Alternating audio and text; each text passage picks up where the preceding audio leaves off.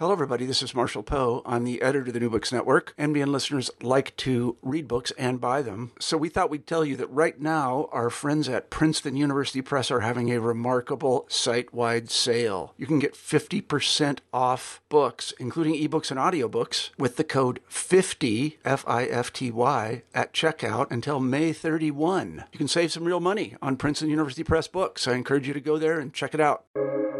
Welcome to the New Books Network. In today's episode, I am talking with Susan Chase Edgecombe about her new book, Clearing in the West, Navigating the Journey Through Loss, Grief, and Healing. The untimely losses of her brother, her father, and her husband make this author uniquely qualified to help support you through your loss and grief. She understands that each loss will change one's life in different ways, as she writes about the fears and questions that swirled in her head following each of the deaths in her immediate family.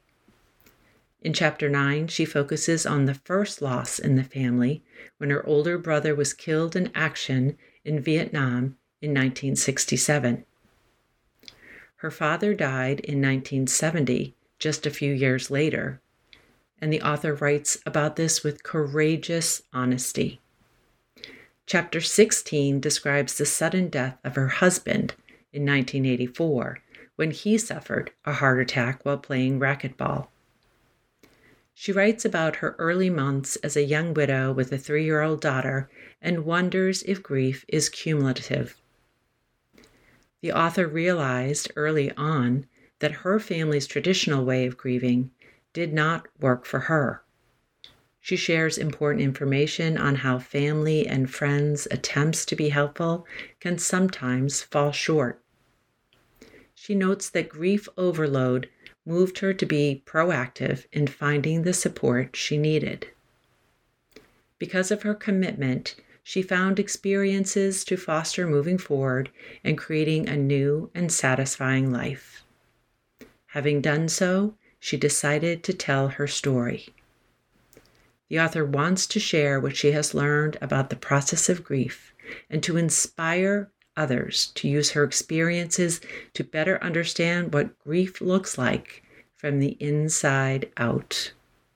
This memoir is a testament to the resilience, strength, and determination of all those coping with grief and perhaps starting to move forward on their journey. So hello, everybody. Welcome back to the New Books Network. I'm Elizabeth Cronin, a host for the network.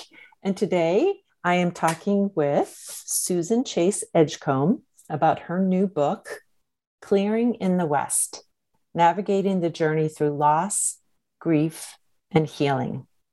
Thank you for being here today. Thank you for having me. So we like to start by giving you a chance to tell us a little bit about yourself and how you came to write this book. Okay.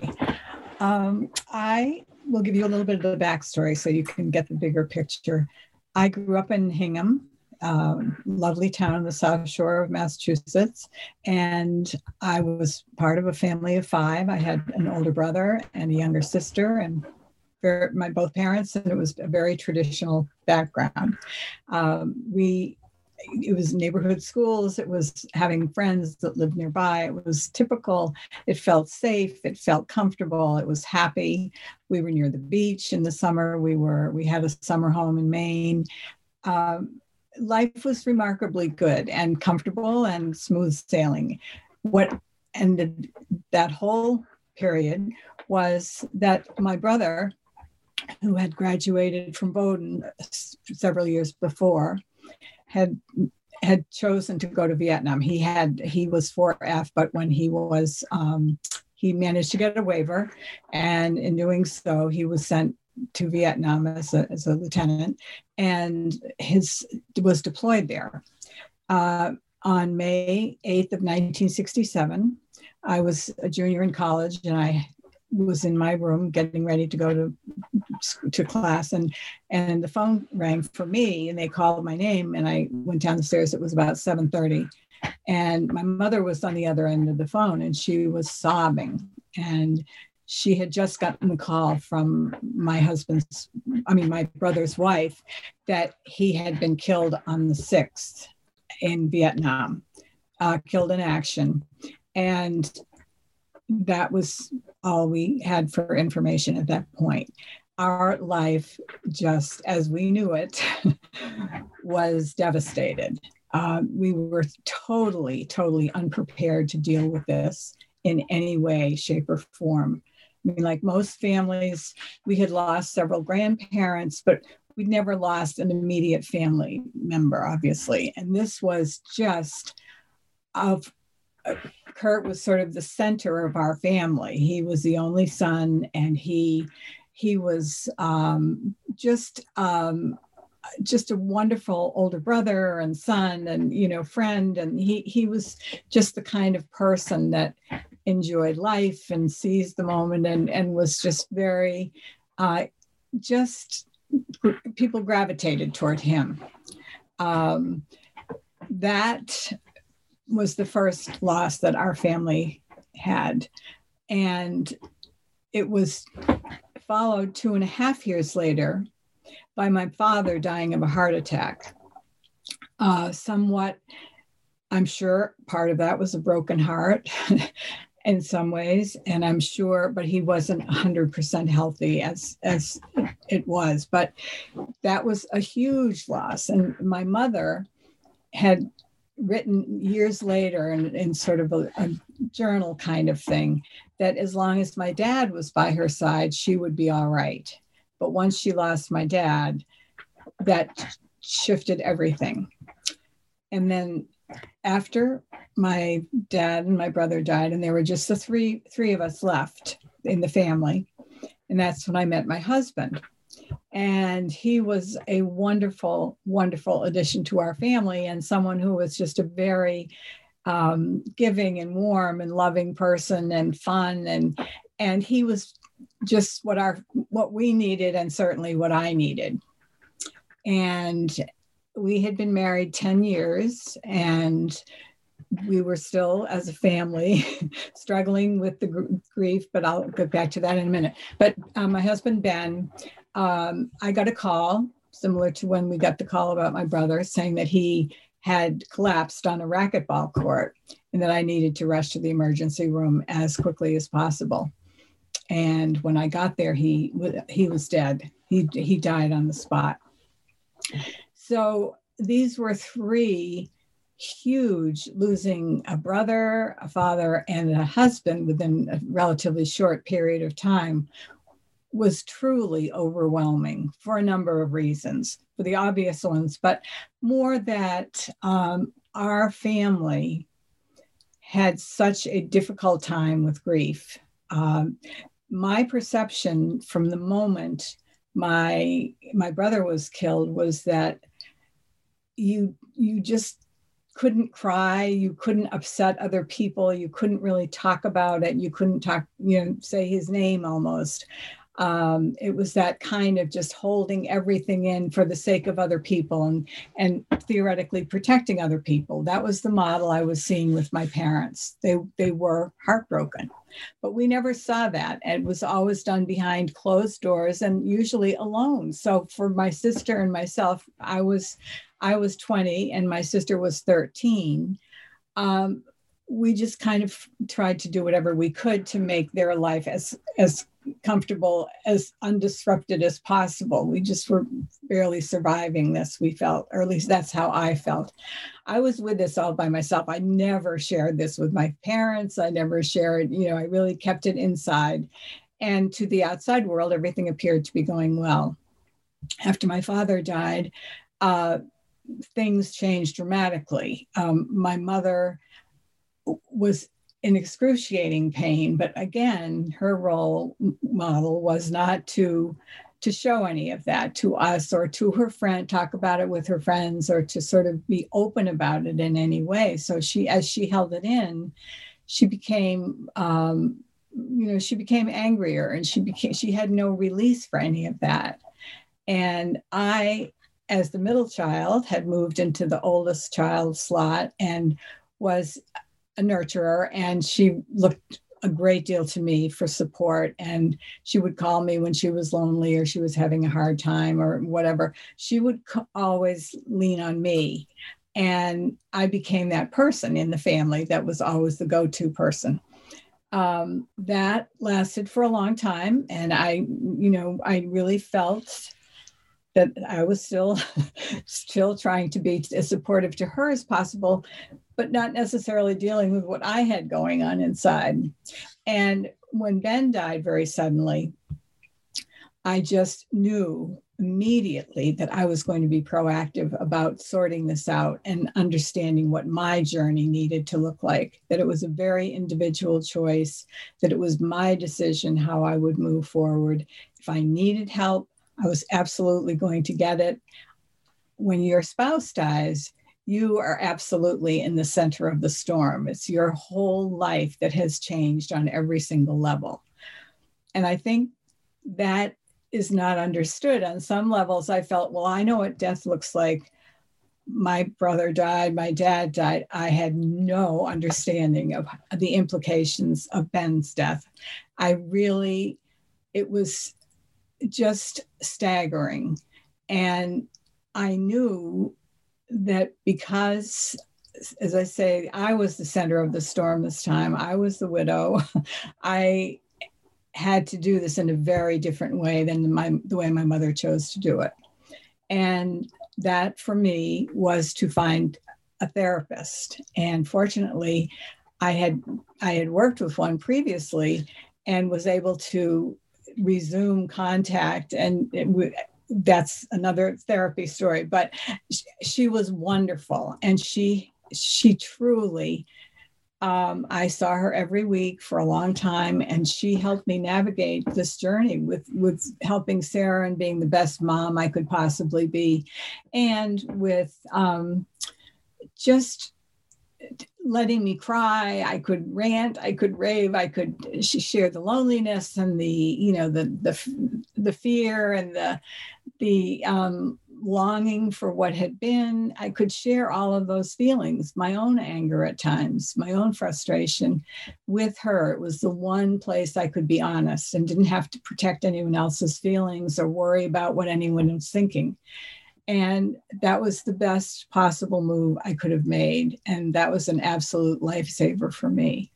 And I did work with her for a long time. And I felt that was the best thing I could do for myself and for Sarah. Sarah was my only priority at this point.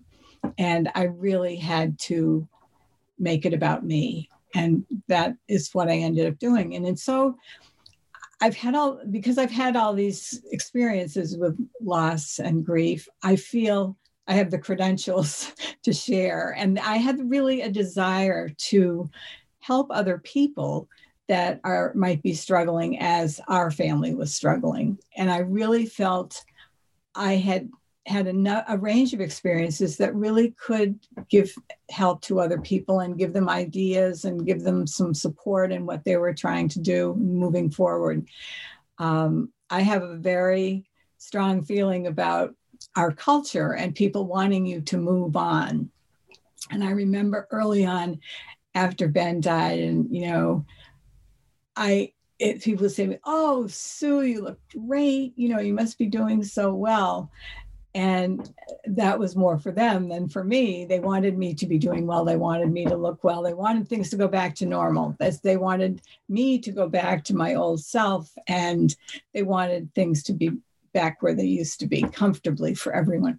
And that's just not the way it works. I think one of the major things that I've learned through my experiences is that you don't move on and leave the person that you loved behind. You really don't. They move forward with you through memories, through letters, through photographs, through stories. But moving forward is the way I choose to think about it, rather than moving on. Because to me, moving on implies that you are leaving that part of your life behind, which is just not the case. And those people will always be with you in your heart and your memories. And it's, so for me, moving forward is the goal, and was all those years for me and for Sarah, and still is for me, actually. So that is basically the inspiration from writing this book was definitely to help others. And that's what I really, really hope this book can accomplish. Yes, and in the book, you do talk about your mom's struggle and trying to get your mom to do therapy as well. You want to say a little bit about how that unfolded? Yes, we have a summer home in Maine, and my mother loved being there. After she was widowed, she excuse me, she felt that was the one place that she was not a fifth wheel. She could participate in everything. That's sort of a multi-generational place. Everyone fits in, everyone gets together. It's a very, very warm, old dear friends that we've had our whole lives. So she felt the most comfortable there. And at the end of each summer, when she was going to go back home and be alone again in her house, we would end up having a sort of a separation situation going on, and it would end up with a sort of an onshore fight as we left. There would be an argument about something so we all left in kind of a huff, and it was very unpleasant. And I would always be returning. I was a teacher, to go back to my class and setting it up and so forth. And I'd always arrive with a tight chest and a lot of tension, because I knew once again that my mom was going to be home alone and be lonely and upset. So I finally said, we really need to do something about this to address it. And I had often suggested that she see a therapist, that she really seek out someone that she could be honest with and someone she could talk to, because she felt so alone, and like other women of that era, incomplete without a partner. And so all of that, I think, washed over her when it was time to go home after a long summer in Maine. So we got together as a family. Now, at this point, this was a long time later. I was 4 months pregnant, and my sister and my mom and I said, "Mom, we're going to take you to see a therapist." And I had, through a colleague, I had found a wonderful therapist, and we went. So the three of us, we said, we're going together, and we really need to address this. You're very stuck here. You're not moving forward.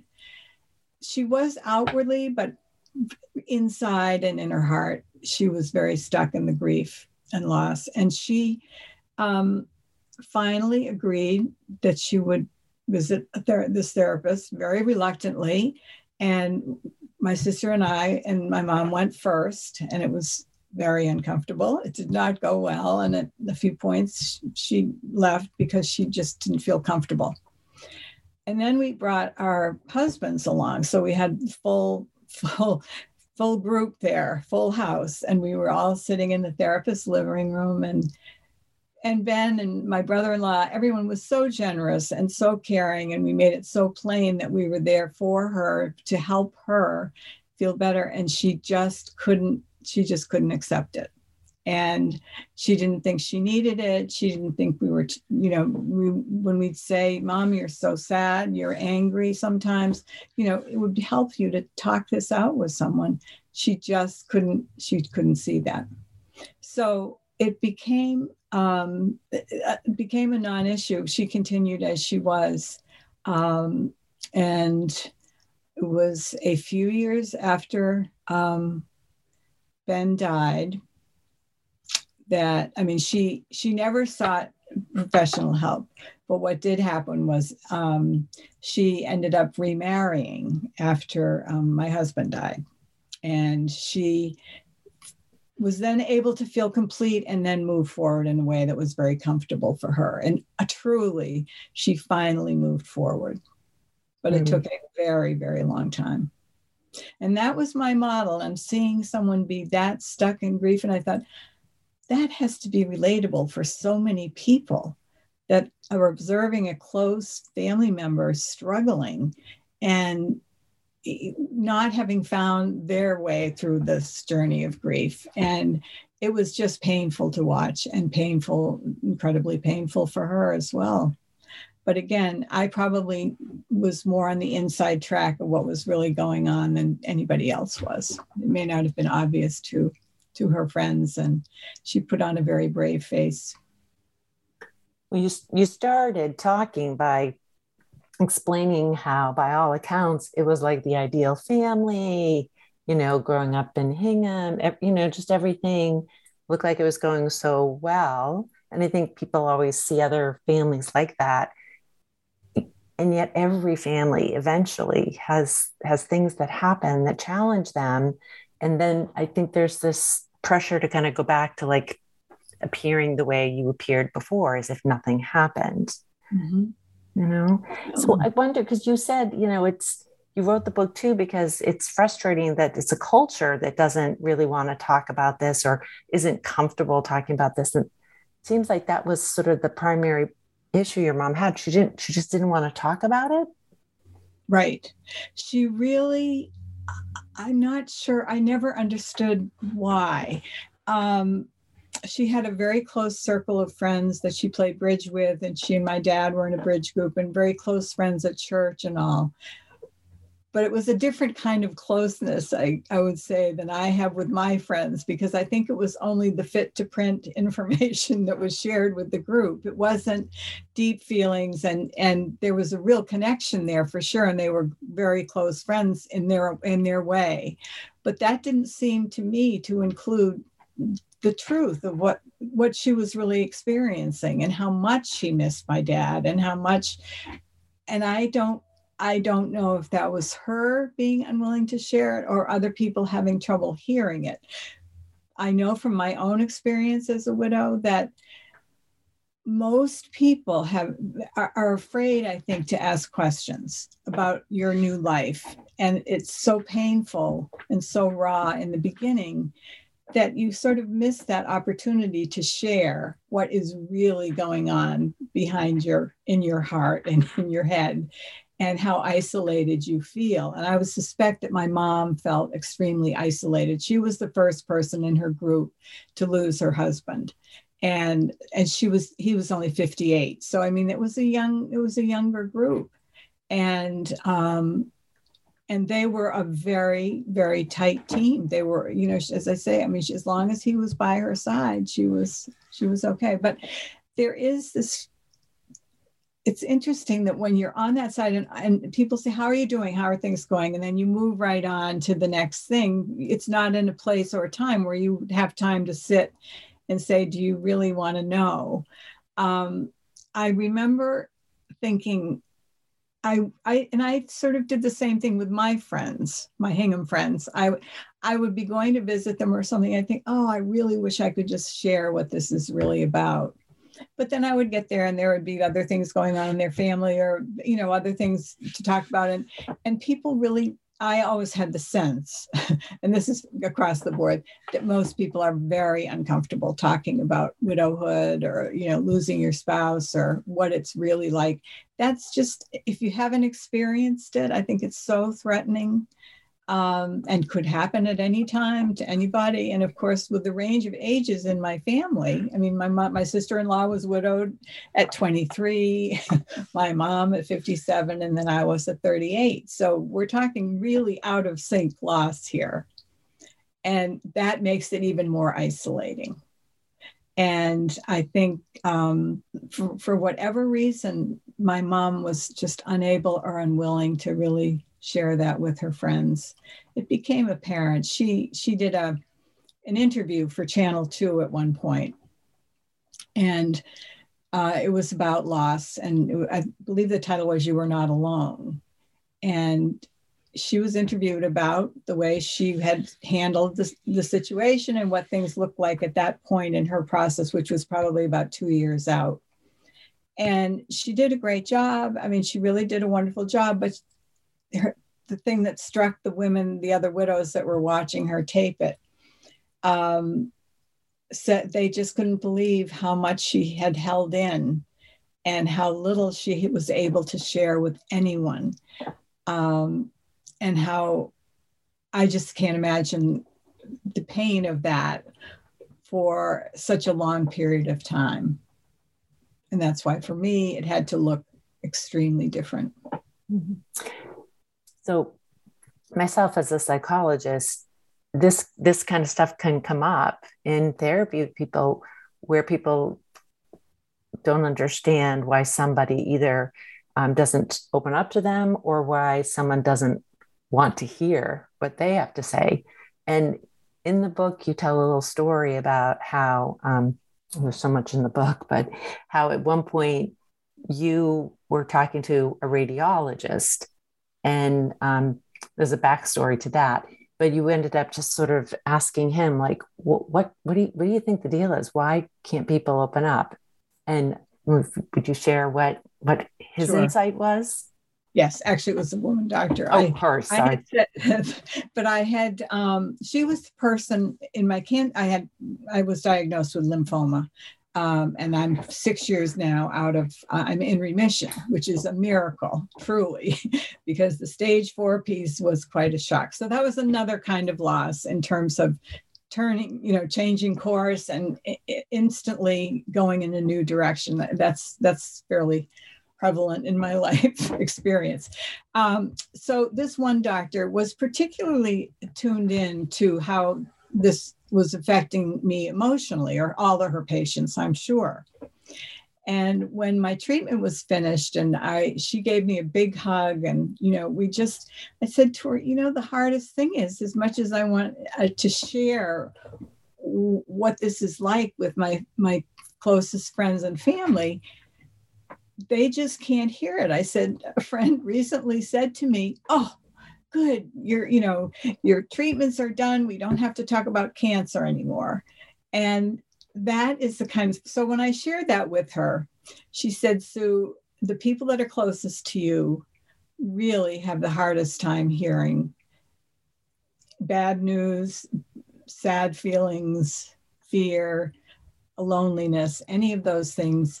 And that makes so much sense to me. I understood it in a very different way. But what it did is, when she explained it to me that way, she said, they just are not able to hear it. They really want you to be fine. They don't want any thoughts about this going in another direction. But what that does is that, again, puts you alone with the loss. And there you are again. And I came to understand in that situation that this was going to be another journey that people close to me were not going to be able to take with me, having not experienced anything like that. But I also realized it was the beginning of a new learning experience, because being in remission is just such a gift, but there's no way of knowing how long that will be. But I thought I appreciated her insight so much, and I could then think, well, this is kind of a universal situation that people just can't accommodate it. And when you're in a battle like that, you feel like you're in it by yourself anyway, but then it kind of reminds you that indeed you are, except for very, very few people. And I have been fortunate along the way to bump into kindred spirits, or people that just sort of are coming from a similar place or have had a similar experience, so that you could just easily understand without having to give a lot of backstory or anything else. People that will and can understand and can be with you in it and hear you. And that is just a remarkable gift, because it makes a world of difference when you find one or two people that can really be part of the experience with you. And it's a rare person that can do that, who has not already shared something similar. Yeah. So I think it kind of goes back to, again, the cultural issues in that, and also your therapy experience. I think in this culture, most of us don't have the skills to manage the discomfort we feel, physical discomfort we feel when we hear someone open up about the deep pain they've experienced due to a loss, or the fear due to a diagnosis.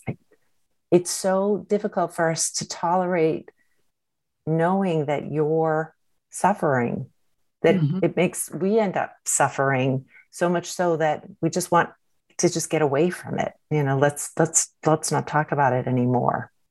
Exactly. I would like to just go back and talk a little bit about my first experience with therapy. It was the third year after my dad had died. So I was in a graduate program at UMass for the summer, and I was rooming with a friend from work or from school, and all of a sudden one night I woke up and there was an air conditioner that was plugged into the window.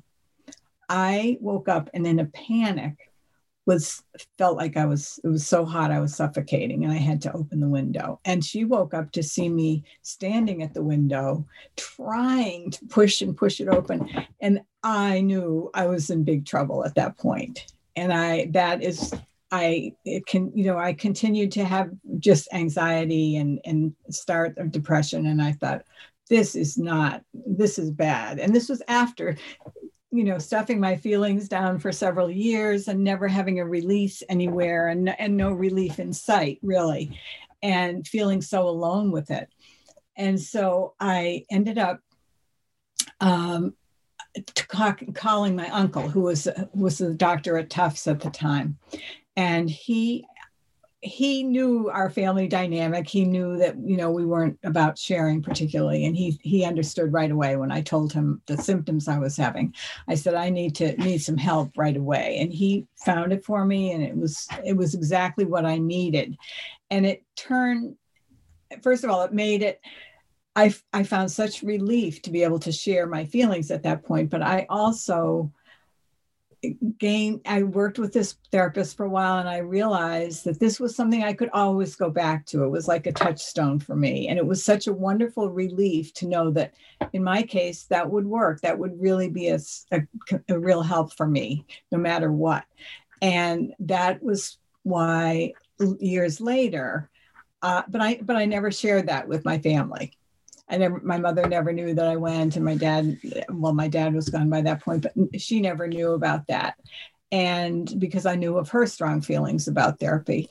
And so I just was, and that was such a helpful thing to me to know that I had that as a backup, that if I ever felt those feelings again, that I would know how to deal with them. And that was a real life changer for me. And it has been throughout my life, actually.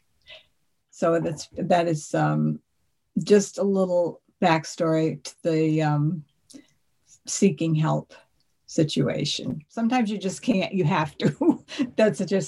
You get to the point where you just can't live with that anymore. And so it's a wonderful thing to know that there's access to that so easily, and that it makes a world of difference, changes your life.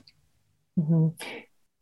So I would say to that more people are aware of that now, and it's actually gotten harder it's not so easy to access good mental health care these days. It's gotten harder because people are more aware. But I really appreciate you writing about your therapy, your individual therapy, but also your group experiences too, because you can be so alone. And if you're experiencing that loneliness, sometimes you have to turn to a professional because they can hear it. They have the training, they know the research around the benefits of being able to stay present and witness someone's pain. And so they've the skills that our family and friends often don't have. And so you make a really nice case about that. Like, so here's your mom. She felt like as long as your father was by her side, she'd be okay. She loses him and just suffers. Being able to allow somebody skilled to be at your side is a big part of that healing. Exactly. It made such a difference to me. And I know with Sarah that I felt she was wonderful in terms of supporting me as a mom and the best, helped me be the best mom that I could under the circumstances. I am not sure if this is a good time to bring this up, but Well, I'd like to just give a little backstory of the island, if I could. Yes, Because this is please. a very important part of my life. And as I wrote in the book, this is my spiritual place, and it's my true north, actually. And it's a place I've spent every summer of my life, and I'm now 75. And it's been the one constant in my life. And it's the way it came into the family was my grandfather, Chase. He had two sons, my dad and my uncle. And both sons, my dad had polio when he was 12, and my uncle had osteomyelitis, which he almost died from. So having almost lost both sons, they needed a place. They lived in Springfield, Mass, and they needed a place where they could get out of town and be away and be fresh air and, sunshine and all.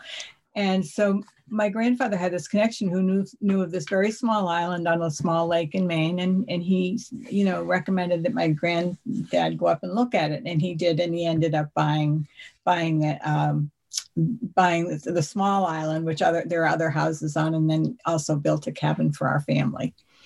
And we're now, it's fifth generation there. And as much as that has been an incredible gift in my life, because it's the one constant that I will always know will be there. And for a long time, it also can be very hard to be there after you have just lost someone that's always been part of that place. And as I was writing the book, and it became so clear to me that the beauty of having a place like that is that it's sort of like it holds our family history for sure. My grandfather bought it in 1928. And now we have three new grandsons that are part of it from my sister's children.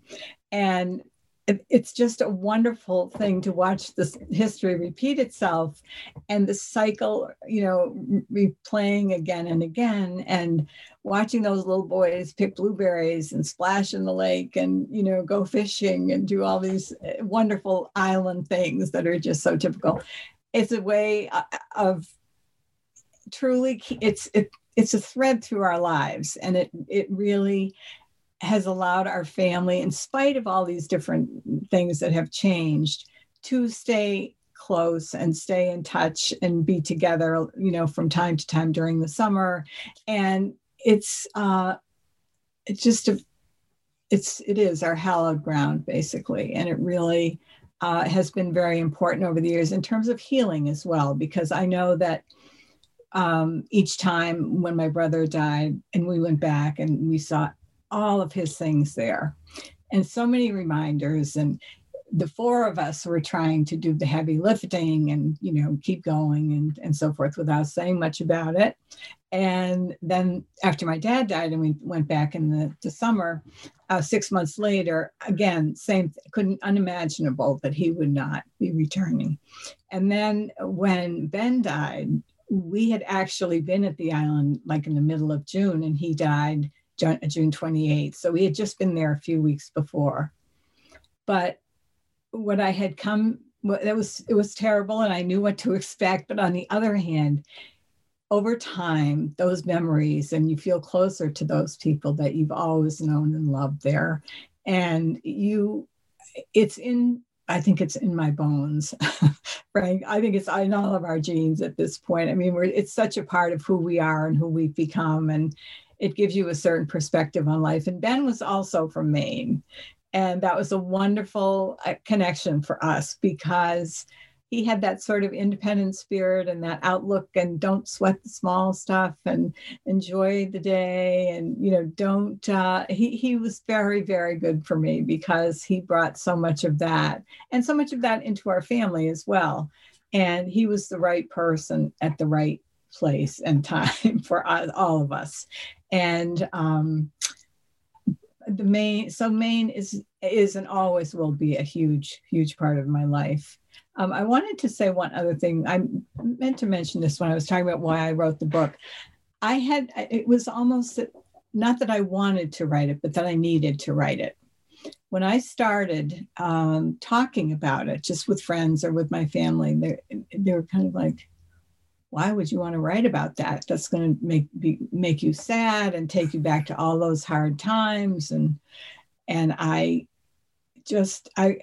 so people I didn't really talk about the book much when I was writing it. I certainly did in my writing groups, but I did not share it with my family or my friends. I just kind of wrote along, and, I wrote it not in sequence, but when something was triggered for me by a dream or a memory or a story or whatever, and it was raw or fresh to me, that's when I would write it. So when when they said, somebody asked me after writing it, why did you need to write this book? And I said, I didn't want to, I really needed to write it. I just felt that cathartically, whatever, I didn't really know, but it was so important to me. I started this book I retired in 2004. I started writing it in 2006, and it was a very, very slow process. And for some reason, I got near the end and I just couldn't finish it.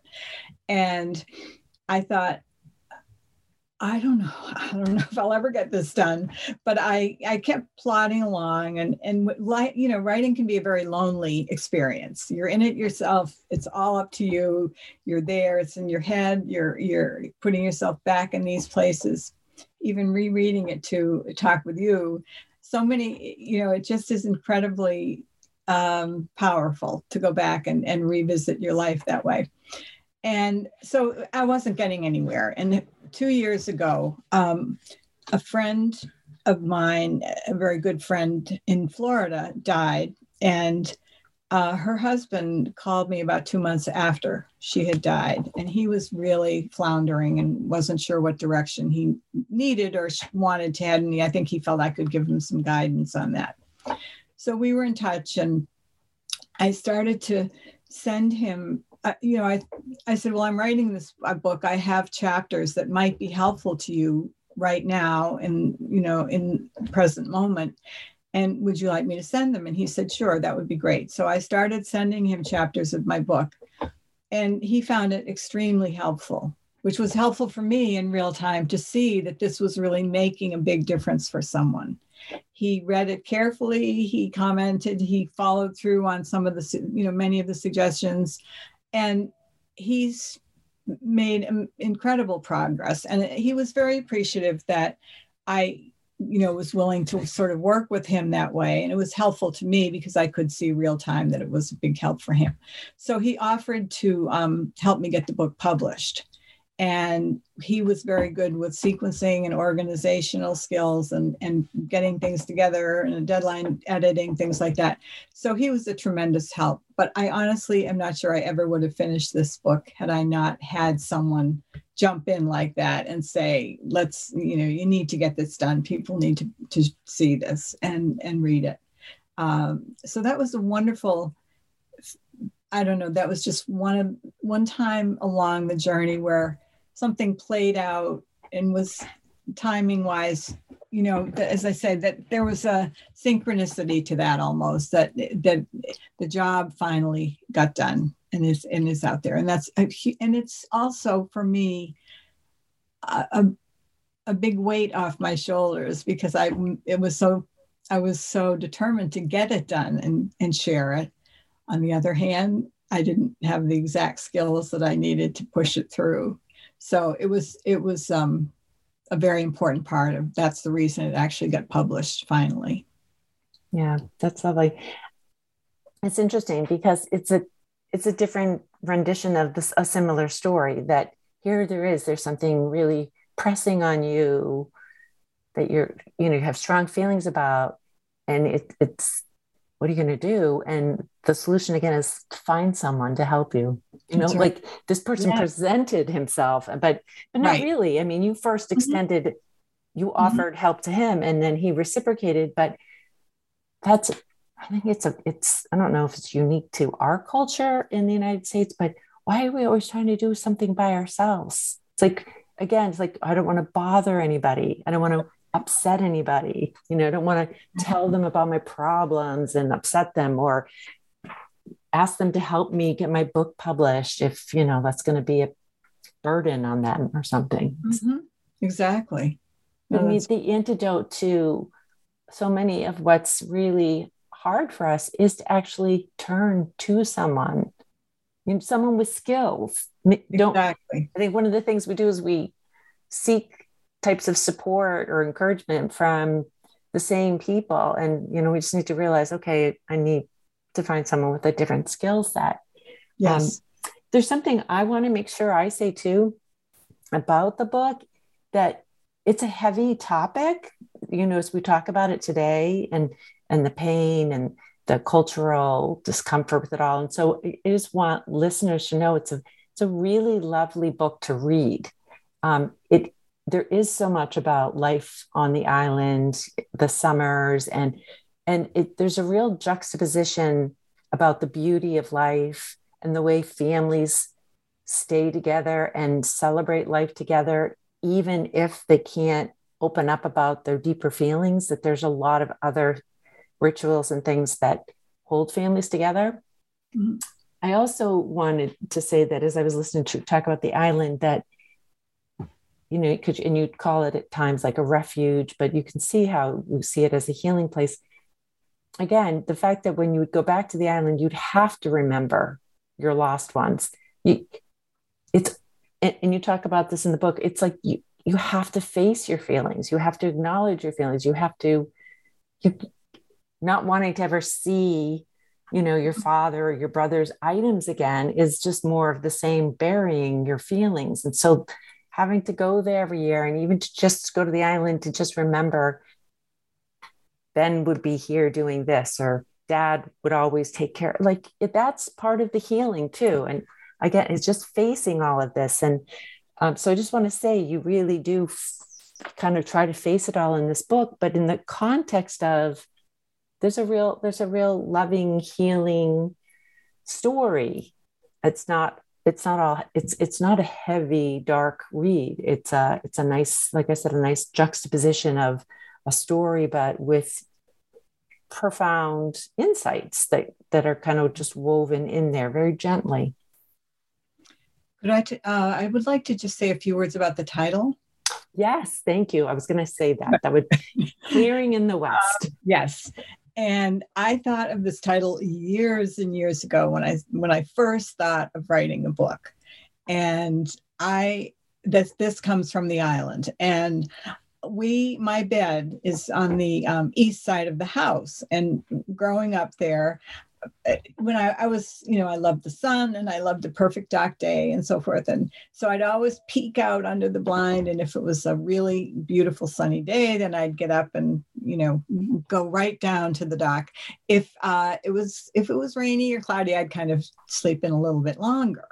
But I was always the person, if it was a cloudy day and we felt like, well, not today, I would be looking always for a little hint of sun coming through and a few shadows on the pine needles. And if there was anything that looked like we might be getting sun, I would always say, oh, it's clearing in the west. It's clearing in the west. So that is really, I'm a very optimistic person, and I continue to be. And my family used to tease me all the time for prematurely announcing that it was clearing in the West. But that title always felt perfect to me for this book, because when I really felt is when I got to the point of having my therapist start working with my therapist, finally, after all those years of being stuck myself, I finally began to feel that it was in fact clearing in the West. And for me, and I just couldn't have thought of a better title for this book. It's also my mantra, so it's important to me. Well, and again, I think that it goes back to the deeper problem. We tend to just get stuck and think that a dark cloud is going to just stay over us for the rest of our life, when in fact, yes, we can get ourselves out into nature again. The clouds are always moving. Eventually, there is a clearing in the West, right? And so it's really just maybe that was one of the differences between you and your mom. You were so much more attuned to that, to the natural flow. Things do move on. Yes. Yes, they do. It's lovely. So we've taken a lot of your time. I want to check in with you and see if there's anything else you wanted to get a chance to comment on before we wrap up. Let's see. I think I would just say that from my perspective, understanding, I think for me, that life is not always under our control. In fact, it's often not under our control. It's an important message to take away from this book. I also think that there are decisions, there are many turning points on the grief journey. And there are many places that you can just make a choice and make a decision. And that's so important to remember. This does not have to be your life, to be sad and to be lonely and feel isolated. There are so many places that you get to make the choice about what your journey will look like. And I just, that's a very powerful piece. I think for so long, I didn't feel that I had choices until I got things sorted out. And then it just became so clear to me. And I think you have to, the other part that I learned is that you have to really learn to tell people what you need. They can't read your mind. They have no clue what's going on in there. And they really want to help. But in our culture, we just don't talk about it enough so that people have any idea of how that looks. And I think that is just remember to lean on people that you can when you need to, and be very clear about what you need. And for people that maybe are trying to help someone in a grief situation, ask the questions that might get them opening up a bit about it, because it's the aloneness that really is difficult, and feeling that no one understands what you're going through. And once you can break through that, it makes a tremendous difference, whoever those people might be. Lovely. Lovely. Thank you so much for your time, and thank you for writing this book and putting this out there for so many people to take comfort in. My pleasure. I really thank you for having me today.